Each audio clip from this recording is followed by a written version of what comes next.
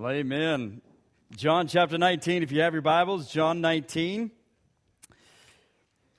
Appreciate the multi-generational worship here this morning, and just so good to see.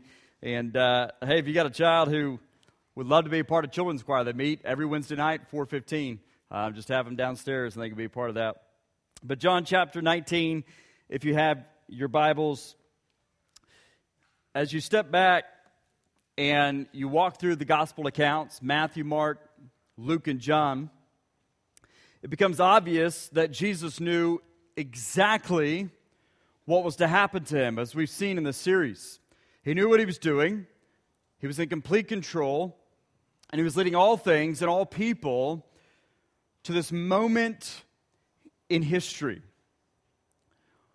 Thus, while it appears to be the most weakest moments of his life, it's actually his power, his authority, his supremacy, his kingship, his dominion on display.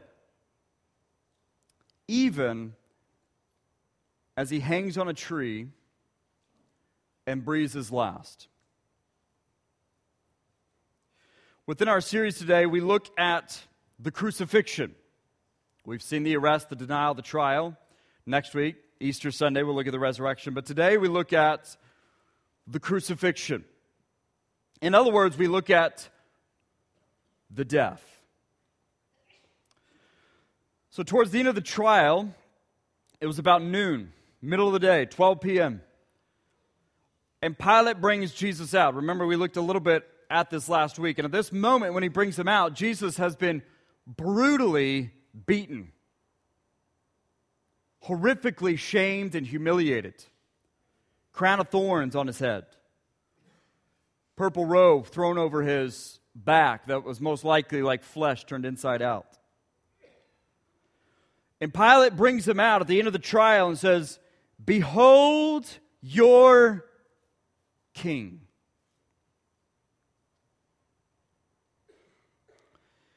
Of course, they cry out, "Away with him! Away with him! Just crucify him!" Pilate says to them, "You want me to kill your king?" And the chief priests answered, "We have no king but Caesar." So Pilate delivered Jesus over to them to be crucified. So after that, and you can see this in John 19, verse 16, so they took Jesus and they, think about it, make Jesus in its current state carry his own cross. When he fumbles about through Jerusalem, even at one point we see he can't even carry it himself. They have to ask a guy by the name of Simon to carry it.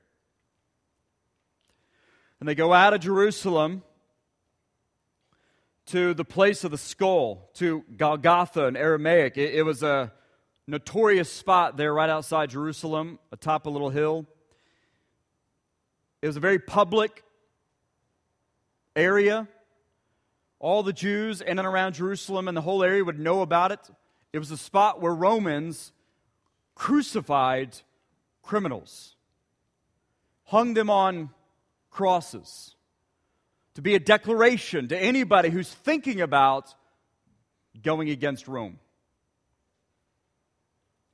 So here's Jesus carrying his cross, no longer able to even carry it, fumbling about, goes out of Jerusalem, and there at Golgotha, they nail his hands and his feet into the wood. Blood already beginning to stain the wood.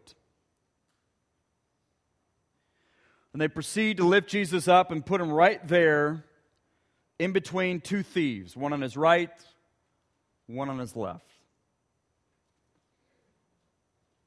Over the next several hours, soldiers who were in charge of making sure the execution continued as planned, the soldiers played games out of boredom,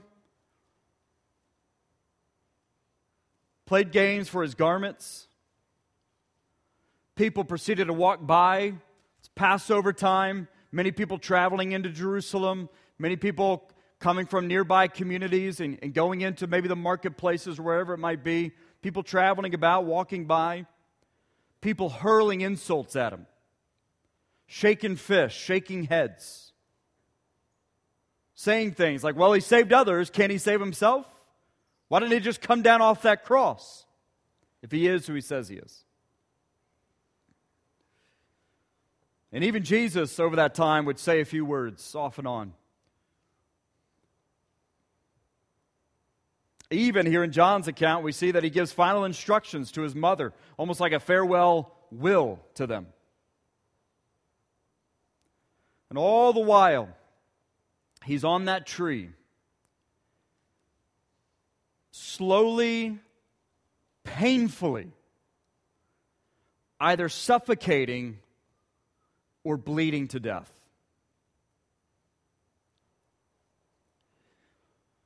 Then, after this, we read John 19, verse 28.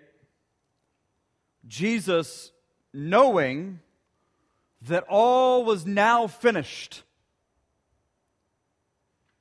knowing that everything was complete, everything he set out to do, the whole purpose of why he came, knowing that all was now finished, he said, to fulfill the scripture, I thirst. Verse 29.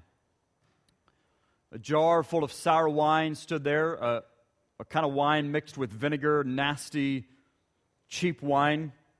Soldiers would drink it often. Slaves would really drink it often. So here's this jar full of sour wine that stood there. So they put a sponge full of the sour wine on a hyssop branch and held it to his mouth. Verse 30. And when Jesus had received the sour wine, he said, it is finished. And he bowed his head and he gave up his spirit. The question remains, why? Why death? Why in this way? A ministry, a triumphal entry into Jerusalem just days before. Why with so much promise and hope built into his arrival? Why death? And our response, in light of the New Testament, we might say, well, love. Of course, yes, sure. For God so loved the world. It's by this that we know love, that he laid down his life for us. Yes, love. But why did he have to die? And why does John say things like, Jesus knew that all was now finished? Why does even Jesus say things like he's thirsty when he knows that he's seconds away from dying? What's the point? What is really going on here? Well, the simple answer, Jesus died, and Jesus had to die for you and for me. If you and I were ever going to have a relationship with God. And here's what's remarkable. Jesus knew this full well, and as Paul would even argue, before even time began. But still, why? Why death? Why did he have to die for you and me? What's separating us from God? Well, let me say it this way. Jesus died for you and me for sins, yes, for what we have done, but also for the source of our sins, for sin itself. My old youth pastor, he's now the associate pastor at our previous church. We'd often talk, have long discussions of life, culture, sports, theology. And we'd often talk a lot about sin. What sin is and its effects on us individually, but also on the world. And I'll never forget one time he gave me this illustration in our conversation, and I think it's a pretty good one in capturing what I believe Jesus' death, and this text in particular reveals or affirms. Because I believe that Jesus' death, and this text in particular, reveals and affirms the why Jesus had to die for you and for me. So the story goes something like this. There was a couple boys who one weekend said, hey, let's go hiking out in the woods near our house. And so they go and they find some trails there in the woods, and it's just a beautiful trail, and they go hiking into the woods. And after a while, they come across a river. And when they come across the river, they discover that there's trash in the river. And this doesn't sit well with them, right? And all this grandeur around them, and even this beautiful river, here they got this trash in this river. So the two boys decide, hey, let's clean this up. This isn't right. So they would spend a good amount of time that day just cleaning up the trash, cleaning it up, getting it all taken care of to where it looks beautiful afterwards. The next weekend, they go back out. Same trail, same woods, come across the same river, same spot, and there's trash again. I was like, well, what's going on here? And so they clean it all up. They get it all cleaned, bagged up, looking very nice at the end of it. Next week, it happens again. Same woods, same trails, same river, same thing, the trash. They do the whole thing again. Finally, about the fourth or fifth week of doing the same thing, one of the boys finally comes to his senses and says, why don't we go upstream to see what's really going on here? And so they march up that river upstream through the woods and everything, and finally they come to a clearing in the woods. And they see a big old honking landfill. Trash, about a half a mile wide, stacked as high as the trees. A landfill surrounding this river. Trash just, even right there in their sight, fumbling about into the water. Meaning, they could clean up the river downstream all they want, every day for the rest of their lives. But until the source was dealt with and done away with, it would make no difference. The river would just continue to be full of filth. So Scripture is clear. All of us have sinned. But it's not just that we have done sinful things. It's we are sinners. It's who we are. Doesn't matter our ages in this room, doesn't matter our accolades, our accomplishments, our backgrounds, our education, our financial situation, our family situation. Doesn't matter any of that. There's a problem within you and within me. There's a problem within the human nature, down to a DNA level, a heart level. Now, our world says this. Our culture preaches it. And even some pastors teach it. That deep down inside, we're good people. Yeah, we make some bad decisions here and there, but deep down inside, we firmly believe, man, we're good people. Listen, right there, it's subtle. It's the enemy stripping away the power and effects of sin in our lives. But that right there is a seductive misbelief. That if believed,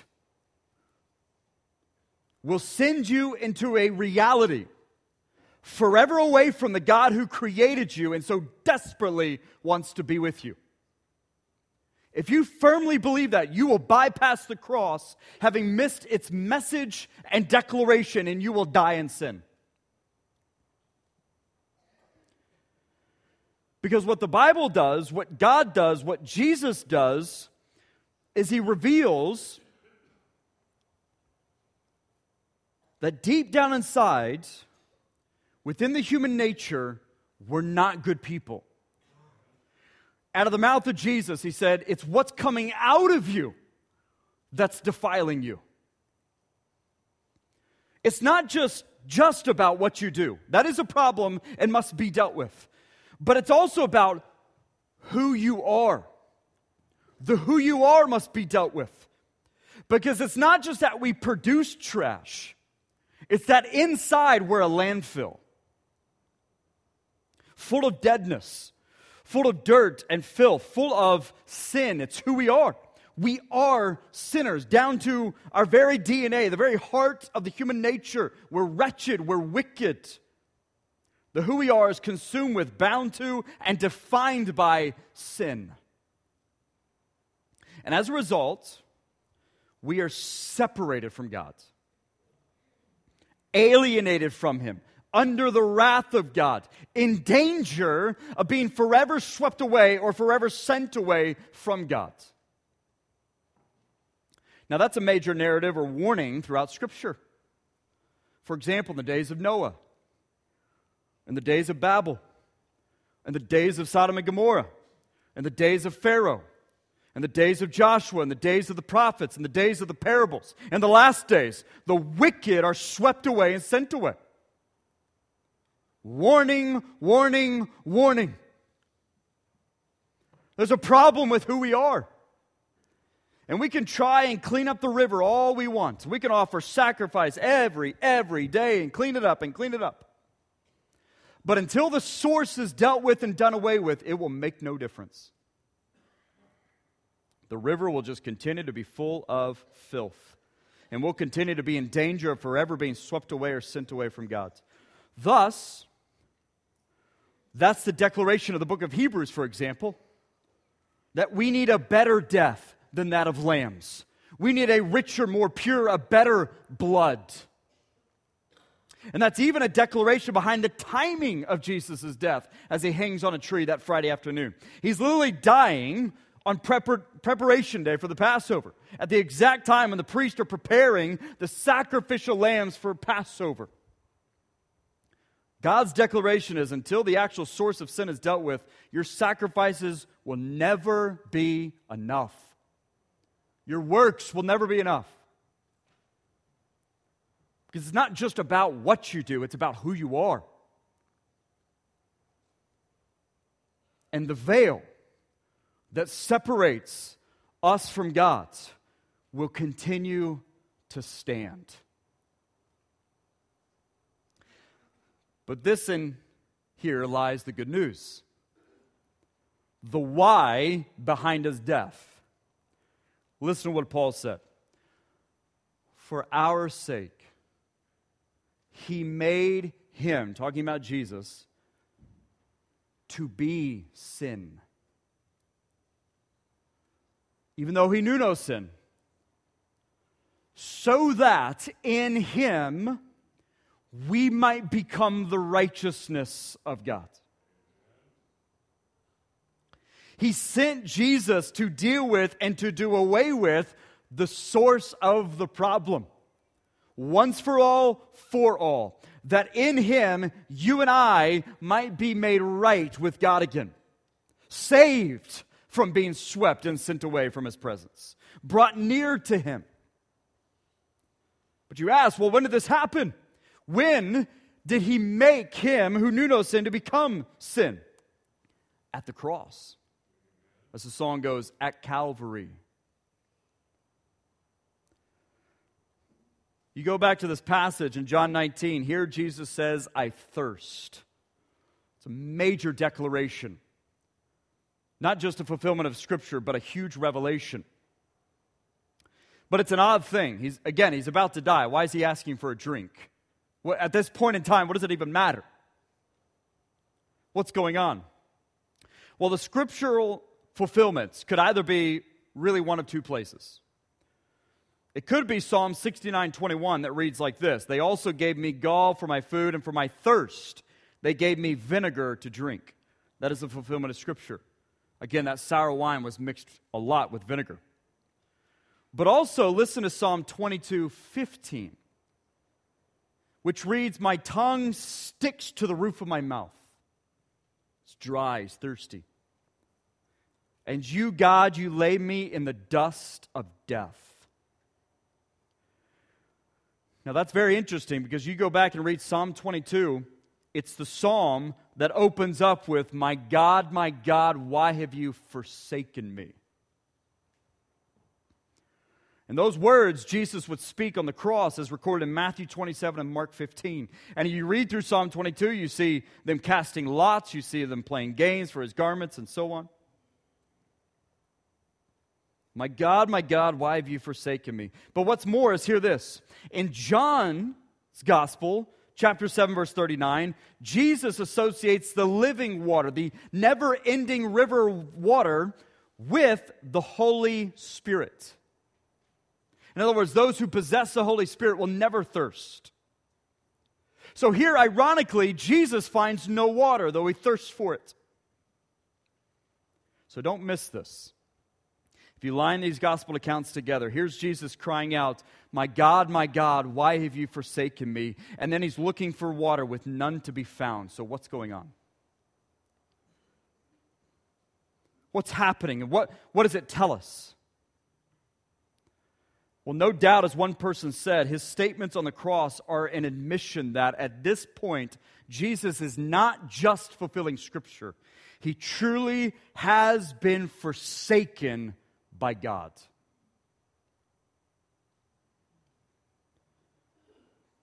Hear this.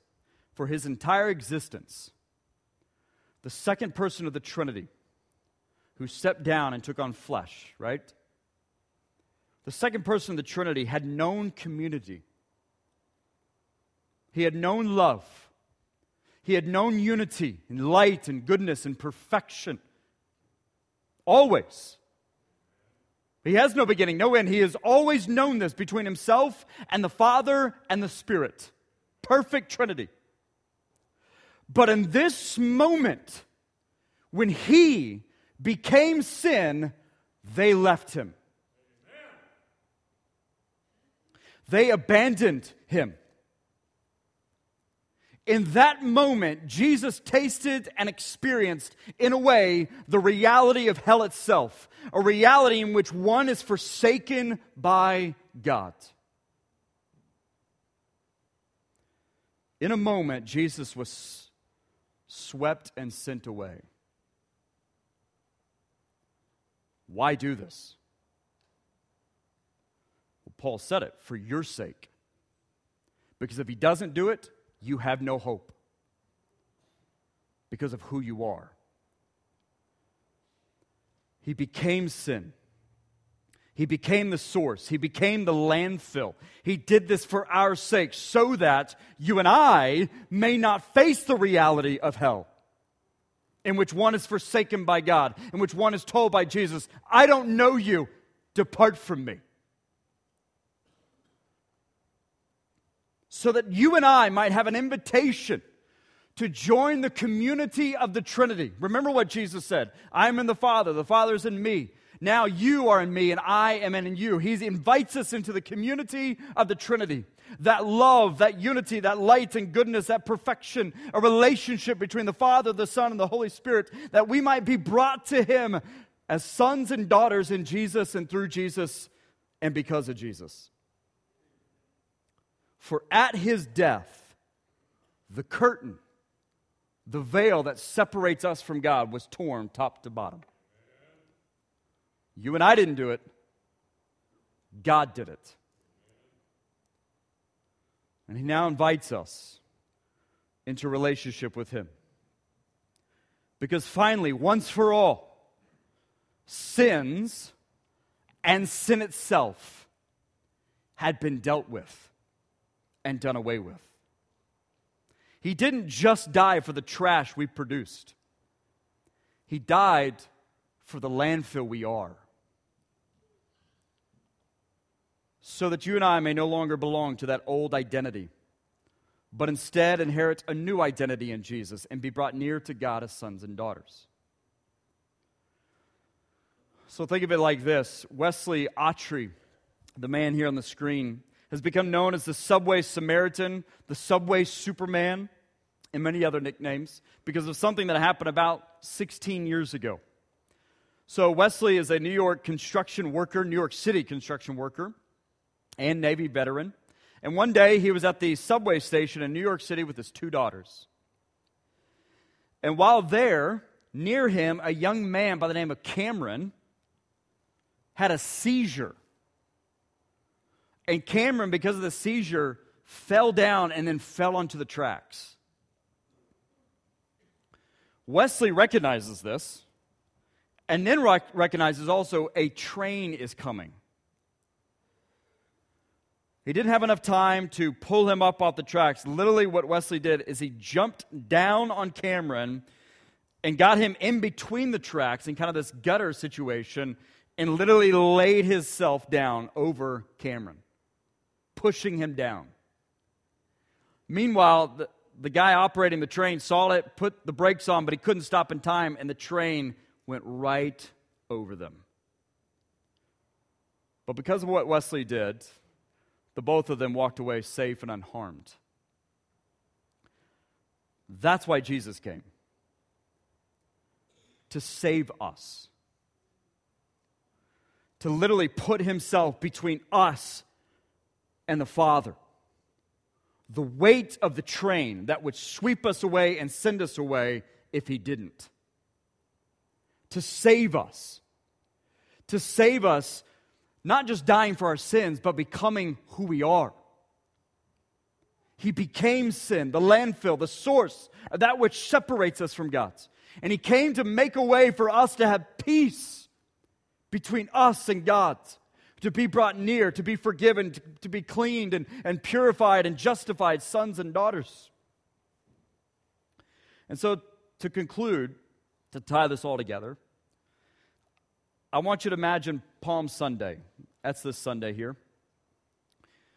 And you got to go back days before this moment in John 19, to the triumphal entry of Jesus into Jerusalem.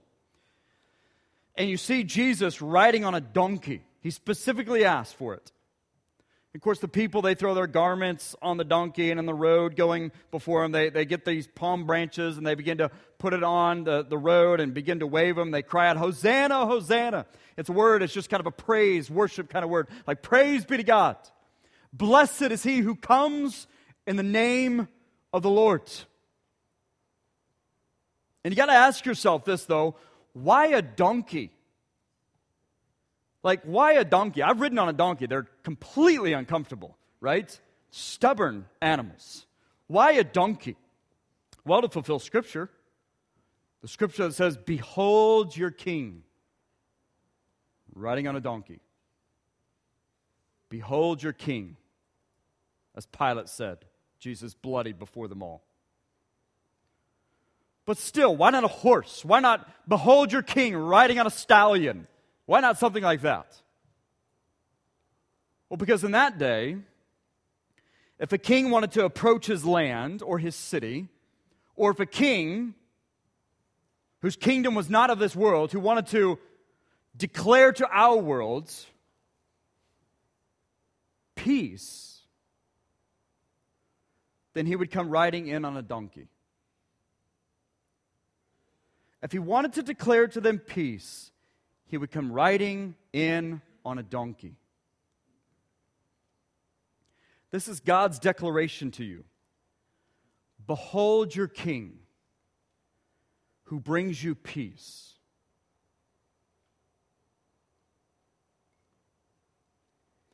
For God was pleased to have all his fullness dwell in Jesus. And through Jesus to reconcile him to himself all things.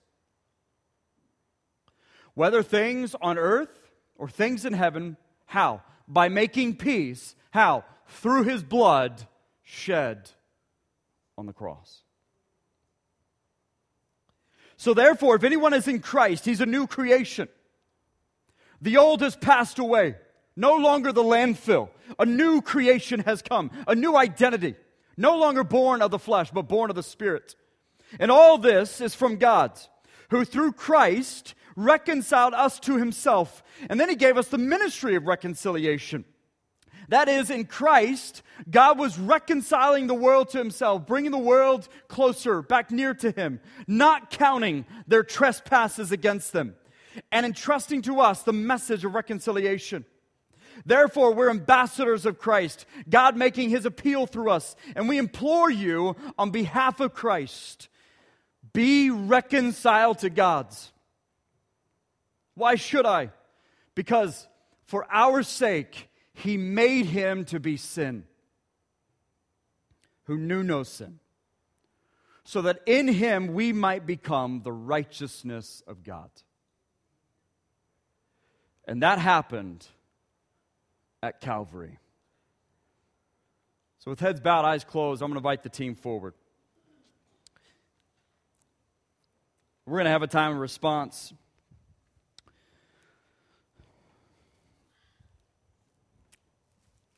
And for some of us, we need to realize in this room that you have a veil over your heart that's separating you from God. Paul talks about this in 2 Corinthians 3. You're still alienated from him, separated from him. You can read the scriptures all day, every day. You can come to church. You can gather. You can try this, that, or the other, but there's still that veil over your heart. Paul says very explicitly that veil is only removed when you turn to Jesus. Some of you, as Peter would say, need to repent and believe. You want a relationship with God, it comes only in and through Jesus. You come in your name, you'll be swept away and sent away. Because there's a problem with who you are. There's a problem with the human nature. But God did something about it at Calvary. And all he does is call you to believe, to surrender lordship and kingship to him, to repent and believe. For others of us on this Palm Sunday, we just need to step back and reflect and give thanks to what God has done for us on our behalf in and through Jesus at Calvary. And just to praise him, to worship him, to give him thanks. For others of us, we've got something to confess. We need to repent. For others of us, we just want to pray and just sit in his presence. For others of us, we want to pray for those in our neighborhood or in this community or around the world who are still dead in sin and who need Jesus. But if you have a decision to make, even as I pray, you come forward. Father, we thank you for Jesus, for his life, his ministry, his teaching. God in heaven, we thank you for his death. We will never fully comprehend what he went through. But we thank you.